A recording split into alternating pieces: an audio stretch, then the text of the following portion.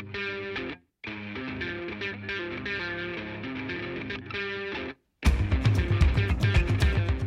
there.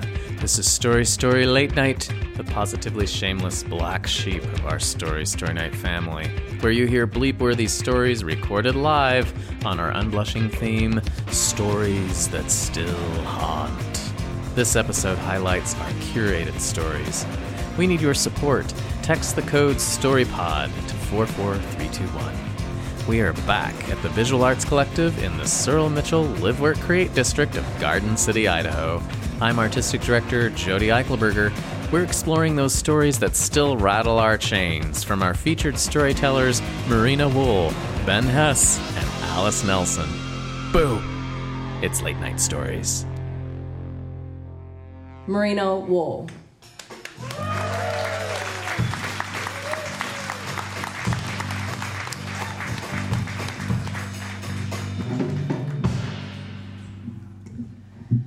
Good evening. So, I don't have nightmares often, but I always have the same ones, right? The first one started when I was about 10. There are zombies. I am defending like a house or a building, very sort of like a Walking Dead style. The second one started when I was a teenager, and I am trapped in a sort of like Tri-Wizarding Cup type hedge maze, but there is like a scoreboard clock that I can always see above me counting down that never gets to zero. The last of my nightmares started about 3 years ago. I will wake up in a cold sweat, gasping for air, haunted by the time that I overdressed to a wedding. The wedding in question was my college friend, Allison. Yes, we were friends and ran in the same groups, but she had a very different experience than I did. She came from a very prominent family, got into an exclusive sorority as a legacy, and was just kind of more comfortable around what I call stupid money. So I went to the University of Pennsylvania, which is a private school in Philadelphia, and there was a lot of that there. We're talking about rich people that it just totally changes your perspective of the universe, right? Like, these guys are walking around on a different plane. And it's not just like the fun stuff, right? Like the jets and the cars and the penthouses. It is, you see them and they walk through the universe with a sense of certainty that is in their bones. Like, they know that the world could and probably is ending, and they would be fine.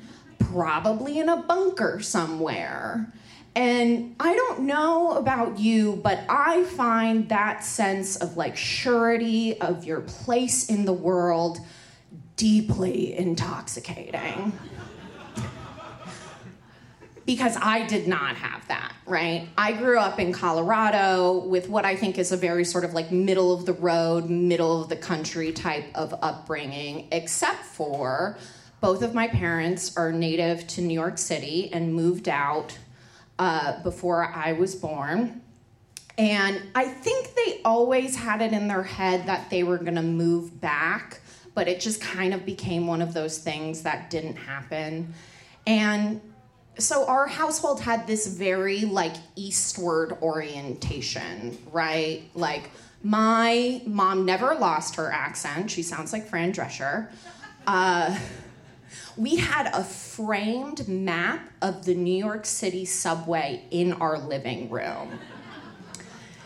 And like back east was almost held with this sort of like religious reverence, right? It's like not just where you went to go and be successful. It was the only place where your success counted. Everywhere else was just trying to be that. So somewhere around middle school, myself, as a very high-achieving, validation-seeking young woman, got it in my head that I was gonna go to a fancy-pants East Coast school if it killed me.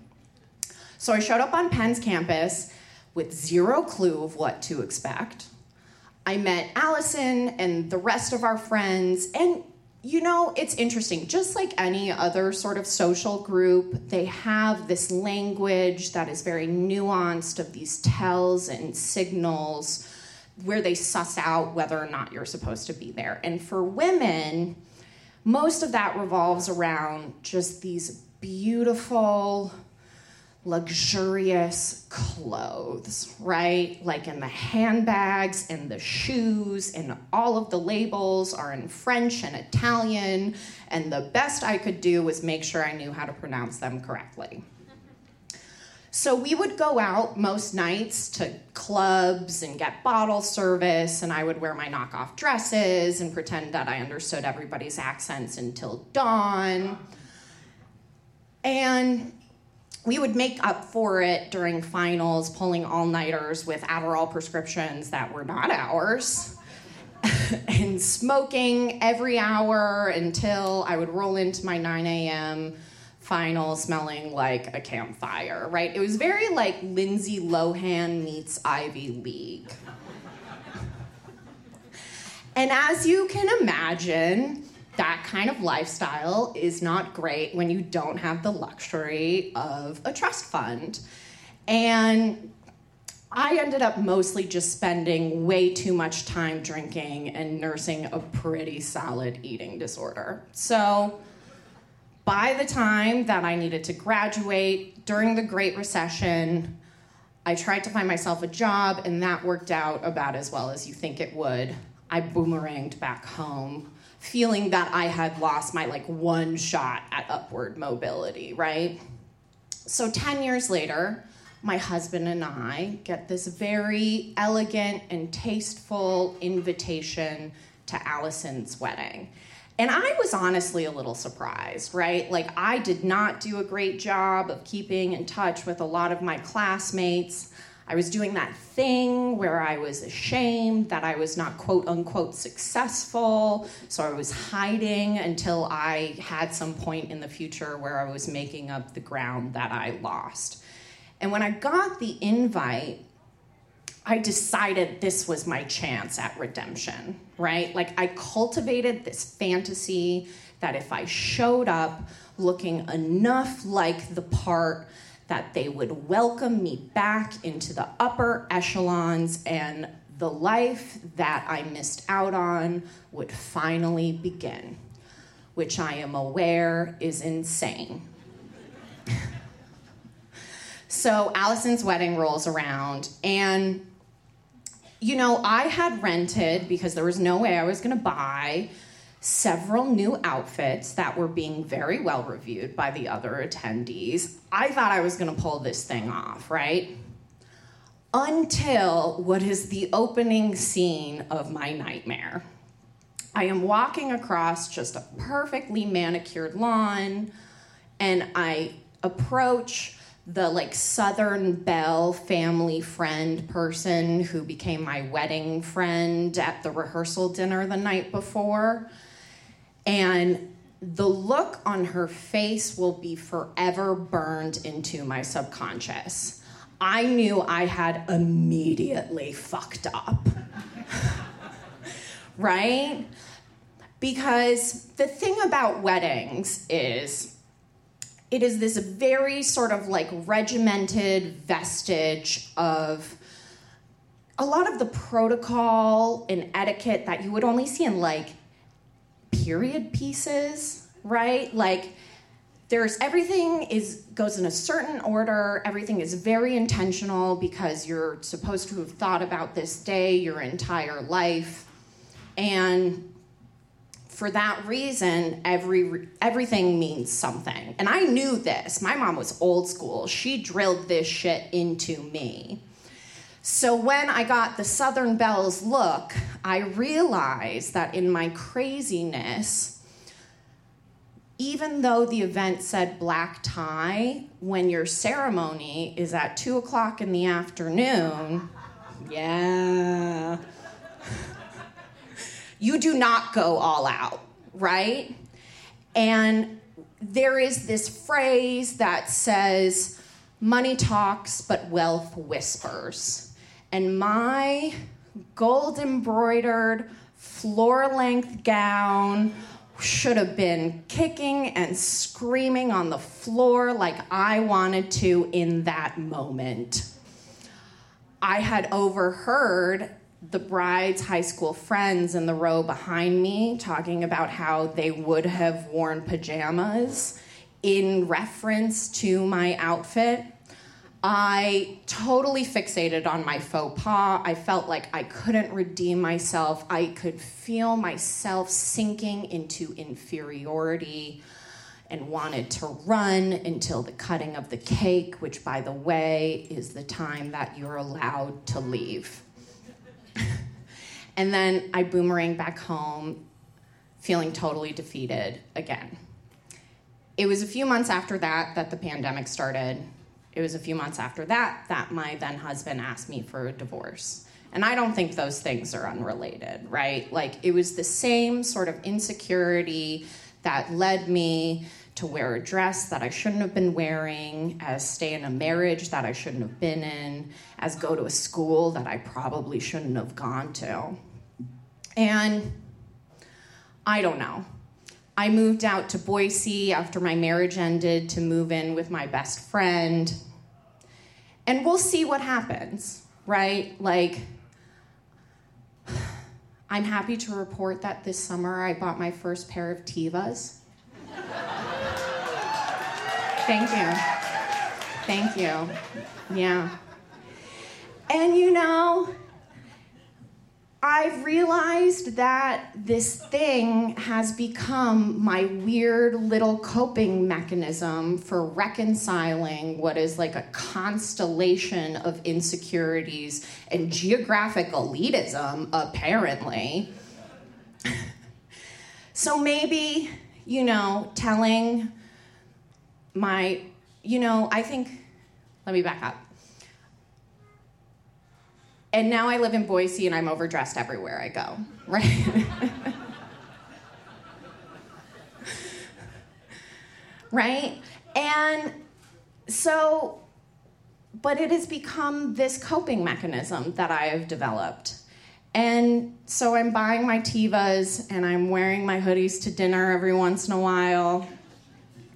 And one day, maybe, I will have come to terms with where my life ended up versus where I envisaged. Maybe one day I will figure out what I'm doing and not care what I'm wearing while I'm doing it. Thank you.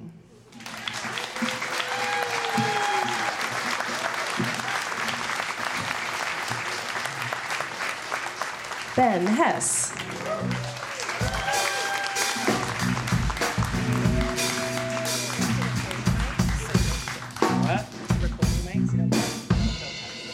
Don't touch it. Okay. Don't touch the mic. That's what she was telling me. In case you were wondering, like, what kind of behind the scenes, how do you make the sausage stuff, what's going on? I'm Ben Hess, and I am haunted by a lifetime of memories that occurred over a month. In April of 2004, I was in the Marines, and I was a fire team leader in an infantry unit deployed in Iraq. And at one point, we were tasked with basically attacking and taking the city of Al-Fallujah, which is a city that just was a hotbed of insurgency. And I remember arriving to the city at dawn, and we had already been deployed to Iraq for maybe a month at that point, and the sun hadn't come up yet. And the thing about Iraq is that it's flat, so a city just starts and then stops. So I could see the edge of the city from the outside of it. It looked like a painting on an old like Hollywood backdrop on a studio.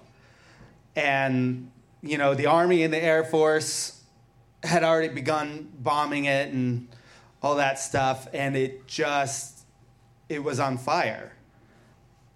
And I could see it in front of me, and I knew I was about to go in there.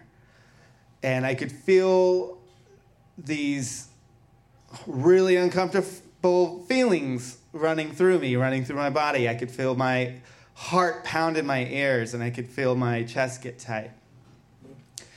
And what bugged me about it at that moment, even in that moment, knowing I was about to go in that city, was why that feeling I was feeling was so familiar.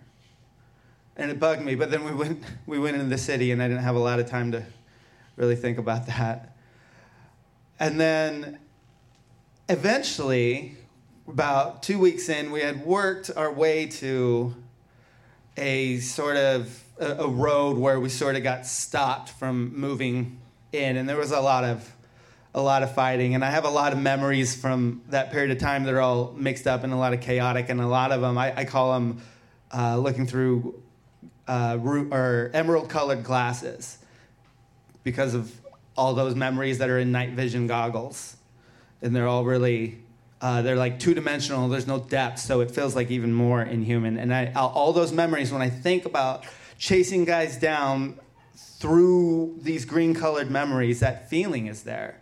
That feeling is laced in every one of those memories, and I didn't understand why for a really long time. And I remember at one point when we had gotten stopped from pushing through the city, we had taken a lot of casualties. And you had to ensure that the enemy didn't come in behind the line to retake the ground that you had already taken. So you'd have to do foot security patrols, squad patrols, like 12 guys, and go on these nice little strolls through Fallujah. And they had gotten through every time. And so on those patrols, we would draw straws to see who would go, because it wasn't a matter of when, or it wasn't a matter of if you'd get in a gunfight. It was a matter of when. So every time I went on that patrol, it was just 2 hours of waiting. Just waiting for someone to shoot at me. And I still had that feeling. And I remember walking in the streets of Fallujah. I'm 21 years old. I was just falling asleep in physics class like 3 years before that. And I've got a weapon strapped. And I remember thinking in the words, not even abstractly about the idea, why the fuck is this so familiar? Why do I know what this feels like? I'd never been in a gunfight before. And it's been almost 20 years since Fallujah. And since then, I developed an enormous drinking habit. I fathered 2 daughters before I had the wisdom or the stability to do that right. I've straight walked out of jobs because I didn't like the way someone was talking to me. And I burnt more bridges than I could even dream to build. I get suicidal thoughts, and I have a lot of nightmares. And I deal with all that, and I think about all that all the time. And a lot of that had to do with me sort of thinking of myself as a statistic. Like, I'm an alcoholic combat veteran that has trouble sleeping and has bad nightmares. I'm almost a cardboard cutout for the VA suicide helpline, And so I relegated to myself that that's just how it is. But I was so plagued by that question about why these feelings felt so familiar, because I thought for years that Iraq really fucked me up. But I needed to know the answer to those questions. Why are these ghosts so fucking familiar? Why do I recognize them? And I do have a lot of nightmares, and I have night terrors, and I remember my very first night terror. I remember the first night terror I ever had. I was 4 years old, and I was sleeping in my bed, and I was looking up at the ceiling, and the Wicked Witch of the West poured out of the ceiling. And she was grabbing at me with her long, slender fingers and laughing. And I was wide awake, and it was real as night as day to my little 4-year-old brain. And I remember tearing out of the bedroom. And that was the first night terror I remember, and I've had plenty since. And it occurred to me, I've had weird nightmares and night terrors my whole life, way before combat. It had been a part of my life way before that. And I had no idea. And there was another memory that I remembered of another dream that I started looking at and taking it apart from different angles. And I remember this dream from when I was a teenager. And I dreamt that I got in a fight with my parents, probably over grades or something. And I remember screaming at them, and they're screaming back, and I'm in tears, because that's always how they went. And then I remember, being like, fuck you, parental units, or whatever we said in the 90s. And I went... And I ran into the bathroom, and I shut myself in the bathroom.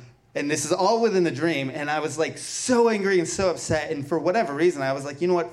Fuck this bathroom and fuck this mirror, that just happened to be right there. And I pissed all over the mirror in my dream. I peed all over it, just like, this mirror is stupid. And then I woke up and I had peed the bed, which was really awkward. And when I was trying to dig for the answer to those questions, and I was digging and digging and digging and digging into memories and digging into dreams, it occurred to me suddenly, like a weight of bricks, that if you're dealing with a mirror in a dream, this is obvious to me now, but if you're thinking about a mirror in a dream, it's never just a fucking mirror. Because I was peeing all over myself. Because I hated myself. Why do I hate myself? Where the fuck does that come from? Then I remembered that night terror from when I was 4 years old, and the Wicked Witch of the West came pouring out of the ceiling. Because there's a second half to it that I remembered that I just completely blocked out. And the second half was running down the hallway, pounding on my parents' door, watching the door swing open, getting screamed at, lifted up by one hand and beat with the other, dropped down in the hallway, and the door slammed on me. And in my 4-year-old brain, that Wicked Witch of the West is still down the hallway in the darkness. And there's no one to protect me. And that's when I realized that I grew up abused. And those were the ghosts that felt so familiar. Those were the ghosts I recognized in Iraq. That I could feel the same thing in a combat area of operations that I did as a child in my own home. And when I realized that I had power over it. I wrestled in high school. And I lost almost every single match for all 4 years, and it was devastating. I lost every single fucking match.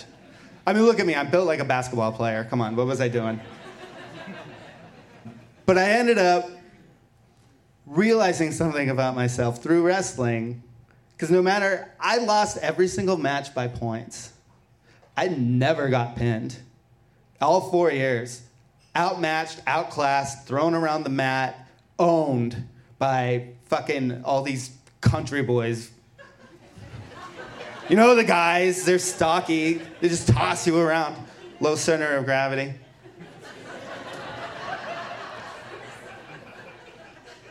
But I never got pinned. And I realized, fuck it, let's do it. Let's get into this thing. And then I realized that I could see the same terror in my children's eyes when I would spank them and yell at them that I experienced when I was a kid. And then I realized that I get really mad at them when I'm hungover or when I'm drunk. And then I realized that, and I just started fixing shit.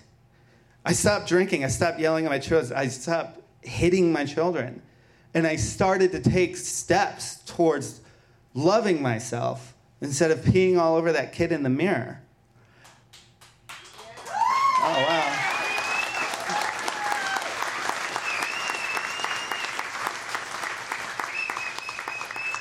So I'm at a point now where I'm realizing that this story isn't over. This is like just the beginning of it.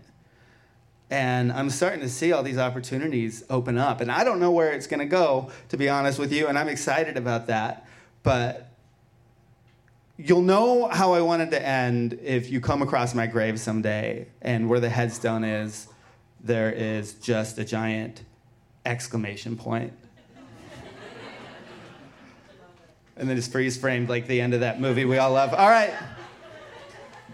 Thanks for listening. I'm Ben Hess.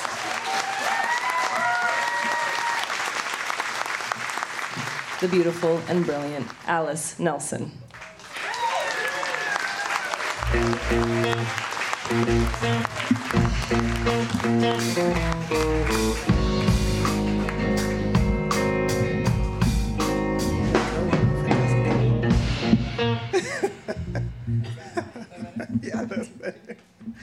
I'm a diva. I needed the mic at my height. Hello, everybody. So, I'm just going to start my story.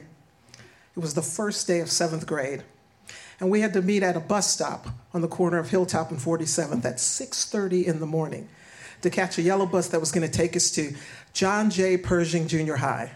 Now, I was 11 years old, out of elementary school, going into junior high. That was scary enough, but we were going to go to junior high in a school clear across town. So there was about 5 of us at this bus stop. We were familiar with each other from the neighborhood, but we weren't friends. All of my friends were going to go to Samuel Gompers, which was catty corner to where we were standing. So I could see the school that I wanted to go to, that my older brothers and sisters had gone to, and that all my friends were going to, while I stood there in the near darkness waiting for the bus to come. And it was some nervous energy in the air. You know, you could understand these kids are going to this new school, so we tried to joke around with each other and play around, but everything felt forced. By the time the bus arrived, my hands were shaking, so I shoved them into my pockets so no one would see. The bus driver was this heavy-set Italian woman named Paulette. Paulette always smelled like cigarettes, and she had the dark lips and yellow teeth of a long-time smoker. She was New Jersey born and proud, and she'd tell anyone whether you asked her or not. So we got on the bus, and as soon as we got on the bus, you could hear the radio playing, and she was playing 101.5 KGB FM, which was the rock station in town. And almost immediately, there was a revolt. 2 of the girls, whose names I couldn't tell you if you held a gun to my head, decided that they wanted Paulette to play the soul station in town. So they were demanding this and kind of yelling at her, which was kind of rude. And Paulette let them get their, get their things out, get their feelings out. And she was going to tell you right then and there who was in charge of that bus, and it wasn't us, it was her. So she looked in the rearview mirror at us in the back, and she said, "Sit down." And everybody sat down. I got a window seat, and the other 2 girls sat on the aisle across from me, and they were still complaining about Paulette not changing the station. You know, they felt that since there were black kids on board, we should be able to hear what we wanted to hear, but I didn't really care. I was probably the only one on that bus that was happy with KGB being on there, but I could not say a word to any of these girls, because then they would call me the O word. And the O word is Oreo. It's kind of a derogatory term that black people have for other black people that they don't feel is black enough. I would be blackish if I had said I liked KGB. So I sat there and I didn't say anything to them. So we're driving down the street, and she's going on the route to pick up the other kids, and a song came on that I heard. I don't remember what it was, but I just started singing, lightly like I did when the songs came on that I liked. And I could feel them staring at me, glaring at me. So I turned to look, and they had this look on their face. And if any of you have any black friends, you've seen this look before. It was like, and so I said, what's the deal? And they said, why are you listening to that white music? You think you white? And, how do you answer that question? What do you say to that? I just liked music because it was music. So I probably said something like, I just like the song. And I expected that they would call me the O word, because I'd been called that before. I was used to it. I just didn't want that name following me from elementary school to junior high. So I sat there waiting for it to come, but they just whispered to each other and giggled. And I turned back to the window and looked out as the neighborhood passed by, and she picked up the other kids. And soon the small houses of Southeast San Diego where we lived gave way to the bigger, more pristine houses of San Carlos, which was the suburb where Pershing was. The bus was full, and there was a chaotic energy on board the bus as well. I think all of us were scared. We just didn't want to admit that we were. So Paulette let us have our anxiety-inducing yells and screams as long as we didn't get out of the bus seat. And we had a right to be scared. We didn't know it yet, but we did. So as we turned the corner to the school, there was a large crowd of people out front. And I just thought it was parents dropping their kids off. It was the first day of school. But as we got closer and she pulled up and parked in front of the school, I knew that these weren't parents dropping off their kids. This was the faces of angry people looking at us, protesting that we were coming to their school. So we sat there, not knowing what to do. The bus was silent, but Paulette, she wasn't having any of it. She got up, opened the bus door, and she asked the parents to move out of the way because they were blocking the doors. And so she said, come on, kids, one by one, and created this sort of barrier between us, 30 or so kids on board, and these angry parents yelling at 11 and 12-year-olds to go back to your neighborhoods to go to school. And as we made our way through this angry mob, we saw it for the first time. And by it, I mean the graffiti that greeted us nearly every Monday morning that first year. The school did a half-assed job of covering it up. It was like one thin coat of white paint over this black spray paint, allowing the words to bleed through in defiance. Niggers, go home. Niggers, go back to Africa. With a swastika at the end, of course, to punctuate their point. This was 1977, and we were the first ever voluntary integration program. We were part of the first ever voluntary integration program of the San Diego Unified School District. It was 1977, like I said, 23 years after Brown versus the Board of Education, and San Diego hadn't done a damn thing to integrate their schools. It took a lawsuit and the California State Supreme Court order before they did anything to get any kind of program together to alleviate racial segregation. And all of us kids on those dozens of buses that pulled up to Pershing that day, we were volunteered either by our parents or by teachers to come to this school. And it was a 45-minute ride one way to come to a school that didn't want us. And the weird thing was, to me, was the school never said anything about the graffiti. Not that day, not ever. They didn't say to us, we're going to look into this. We're going to see if this is never going to happen again, or if it does, we'll cover it up to make sure you don't see it. They didn't say, these words don't speak for us. You're very welcomed here. They handled it like they handled everything difficult at that school the entire 3 years I was there, with silence. Now, maybe they didn't know how to handle it. It was a new program. Maybe they didn't know what to do, or maybe, just maybe, they hoped that we'd see those words and we'd be so scared that we'd never come back. Which would have been fine by me because I didn't want to go there in the first place. It was my mother and my sixth grade teacher who got together and decided that I was going to go to Pershing. Not to the school that my older sisters and brothers went to, not to the school that my friends went to, but to this school. Because if you believe that separate but equal is equal, it's not. The schools in my neighborhood were ill-equipped.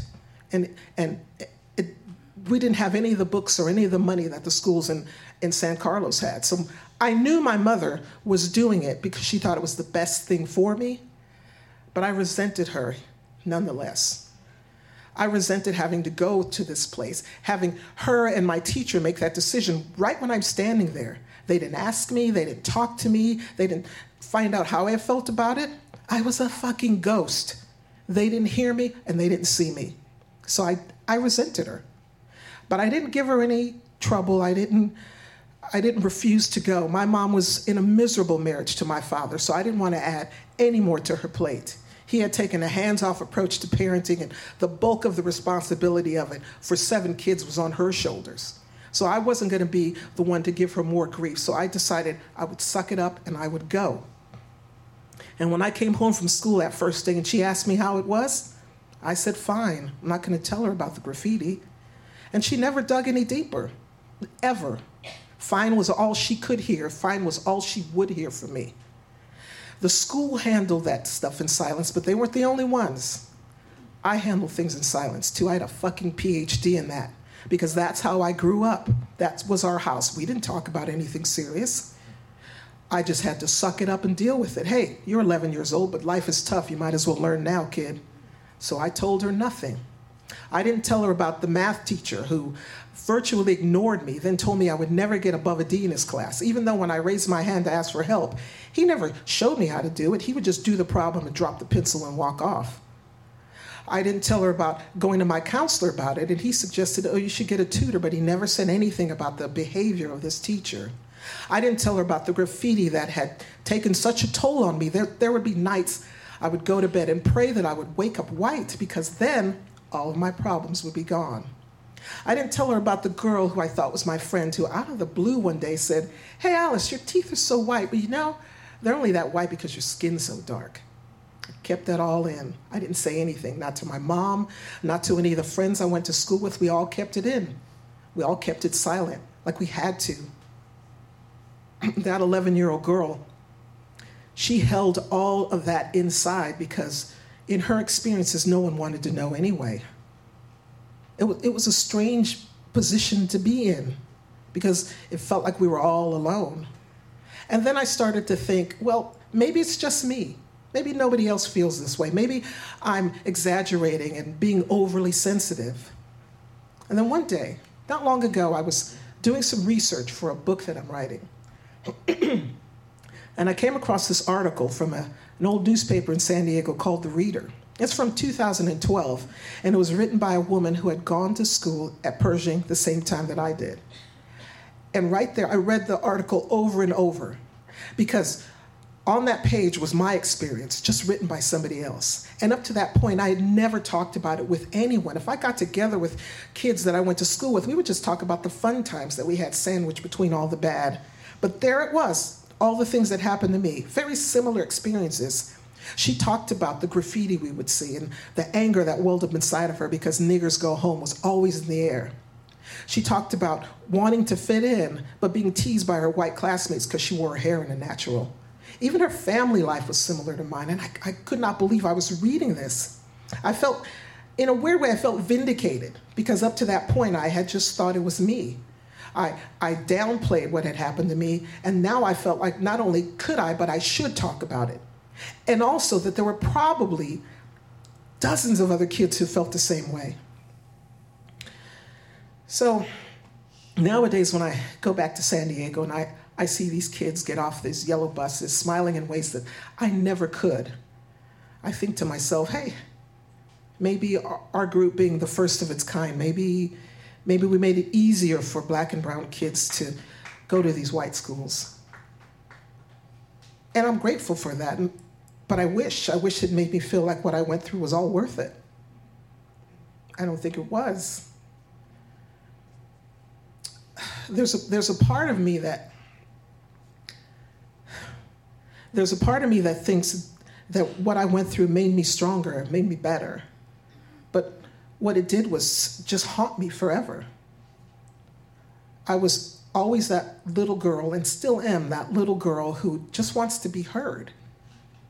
And I've only told this story a handful of times to people, and when I do tell it, I see pity, coming back at me from the faces. And I get it, I understand it. But, I don't really want people to feel sorry for me. I want people to hear my story, to hear what I have to say, so we can work through this weird racial divide that we have. And I want people to listen the way I wish they had listened to 11-year-old me, that little girl who felt like a ghost, a shadow in the background that no one could see and no one could hear. Thank you.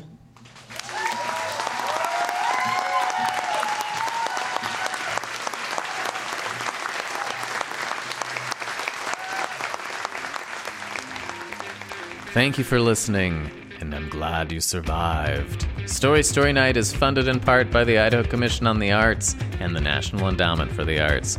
Thank you to our media sponsor, Radio Boise. Our theme song was composed by Ned Evett. Podcast production is by Stephen Baldessari. Please rate and review this podcast to help other story lovers find us. Thanks to host Beth Norton and musical guest Candy Shake. Support this podcast by texting StoryPod to 44321. Find out how to participate in our live show at www.storystorynight.org or visit us on Facebook. I'm Jody Eichelberger. Thanks for being a part of our story.